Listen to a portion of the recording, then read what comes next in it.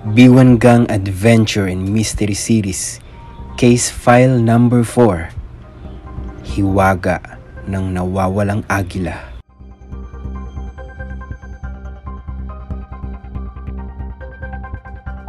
Kabanata 6, Salakay sa Eagle Camp.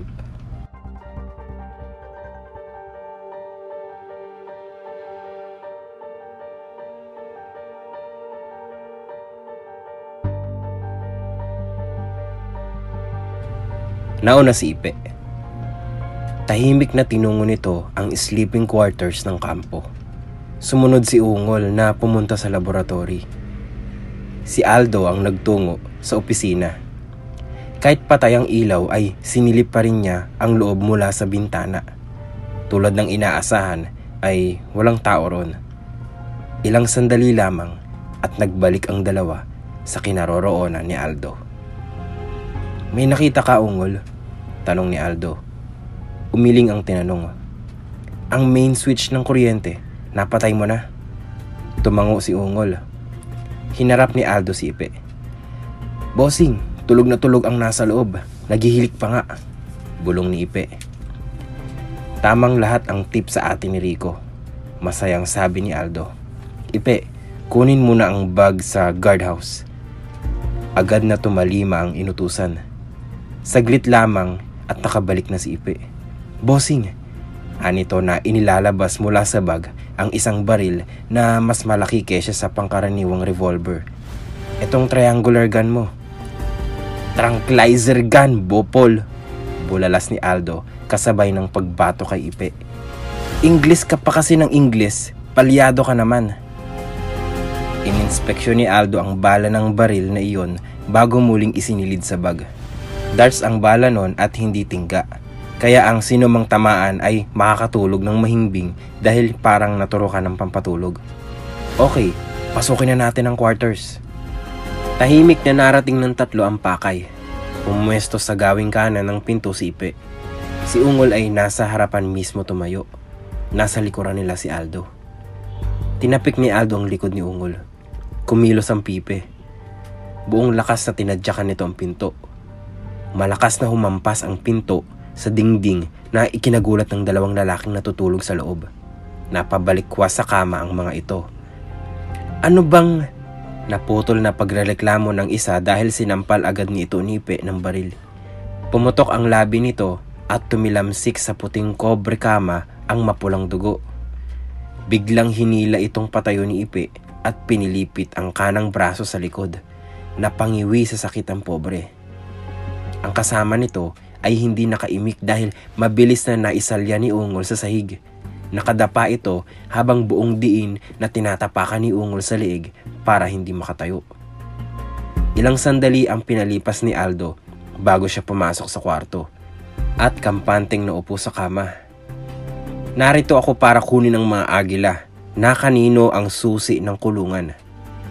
Napakunot noo ang dalawang bihag. Tila hindi makapaniwala sa narinig. Parehong hindi nakakibo, walang nagsasalita. "Mainipin akong tao," inis na sabi ni Aldo. "Minsan ko lang uulitin ang tanong ko. Sinong may hawak ng susi?" Nang wala pa rin sumasagot, ay marahas na ikinasa ni Aldo ang hawak na baril. Dinukwang niya ang lalaking nakadapa sa sahig at tinutukan ito sa pagitan ng mga mata. Sindak na namilog ang mga mata ng lalaki. "Hanggang 3, maikling sabi ni Aldo. 1, 2, Ako! Sigaw ng bihag ni Ipe. "Ako! Pero nasa opisina ni manager. Wala rito." Lihim na napangiti si Aldo. "Pwes, kunin." Anito kasunod ng pagsenyas kay Ipe. "Huwag kang magkakamali ng kilos at hindi lang labi mo ang papuputukin ko," bulong ni Ipe sa lalaki bago binitawan ang braso nito. Nang makalabas si na Ipe, ay kinuha ni Aldo ang tranquilizer gun. Walang kaabog-abog na binaril nito sa puwit ang lalaking nasa sahig.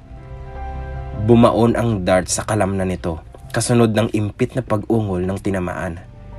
Ilang minuto pa at tumirik na ang mga mata ng lalaki. Nawala na ito ng malay. Nang matiyak na tulog na nga ang lalaki, ay binunot ni Ungol ang dart. Inihiga niya ang lalaki sa kama at inayos na parang himbing na natutulog. Kinumutan niya pa ito. Pagkatapos ay tumayo si Ungol sa pinto habang binabalahan ulit ni Aldo ng dart ang baril. Malapad namang napangisi si Ipe nang iabot ng lalaki ang isang bungkos ng susi.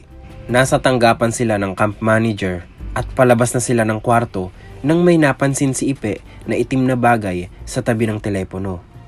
Kamera at tipong mamahalin. Tigil, huwag kang lilingon. Utos niyon sa lalaki na hindi inaalis ang nakatutok na baril. Kinuha niyo ng kamera. Leica ang tatak at gawa sa Germany. Natutuwang pansin ni Ipe. Madaling maibebenta iyon. Pang good time habang naghihintay sa parte sa mga agila. At hindi niyon hahatian sina Aldo at Ungol. Lakad! Utos ni Ipe sa lalaki. Isa-isang pinabuksan ni Ipe sa bihag ang mga kandado ng mga kulungan. Ngunit bago sila bumalik sa quarters, ay itinago ni Ipe sa labas ang kamerang ninakaw. Ayos na, bossing! Ulat ni Ipe kay Aldo. Pagkasabi niyon ay niyapos agad ni Ungol mula sa likuran ang lalaking kasama ni Ipe. Pinaputokan ni Aldo ito. Bumaon ang dart sa hita ng lalaki. Sandaling nanlaban ng lalaki sa pagkakayapos ni Ungol. Ngunit hindi nito kayang labanan ang gamot na dumadaloy sa katawan. Unti-unting nanlambot ang lalaki at nawalan na rin ito ng malay. At gaya ng nauna, inihiga rin ni Ungol ang ikalawang lalaki. Ayos na yan, Ungol, sabi ni Aldo. Kunin mo ang pick-up at ipasok mo na sa compound. Ibinuhos ni Ipe ang laman ng dala nilang bag. Nahulog ang 6 na rolyo ng electrical tapes, 2 flashlights, mga busilkong yari sa itim na tela at isang maliit na kahon. Mabilis na dinampot ni Ipe ang mga electrical tapes. Sumunod ay ibinulsa ng lalaki ang mga bolsiko. Binuksan ni Aldo ang kahon na naglalaman ng 20 piraso ng dart. Bago niya ibinala sa baril ang isa ay tiniyak niya munang tama ang dosage ng gamot na nakakarga sa dart. Binasa ni Aldo ang nakasulat sa dart. 4.5 mg, volume IM. Si Pag-asa ang buena mano natin, Ipe. Nakangising baling ni Aldo sa kasama. Iniwan nilang nagsasagutan ng mga hilik ang 2 kawani ng kampo. Mabilis na tinungo ng 2 ang kulungan ni Pag-asa. Marahang binuksan nila ang pinto ng kulungan upang hindi mabulabog ang ibon. Habang iniilawan ni Ipe ng lente ang kinaroroonan ng agila, ay binaril iyon ni Aldo sa pagdadalhan nilang taguan. Sa ganitong paraan ay hindi makakakita ang ibon pagkagising nito sa pagdadalhan nilang taguan. Galit ang mga agila sa kapwa-agila, lalo na't magkakalapit lamang ang mga hawla nito. Mag-aaway ang mga ito at baka masaktan.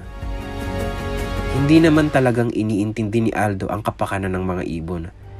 Tinitiyak lamang niya na walang masasaktang agila hanggang hindi pa natutubos. Kakatapos pa lamang ni Ipe nang pumasok si Ungol.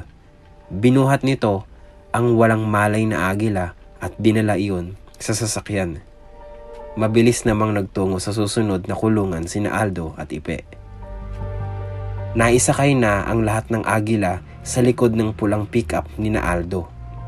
Nakaupo si Ipe sa likod ng manibela. Nasa tabi niyon si Aldo.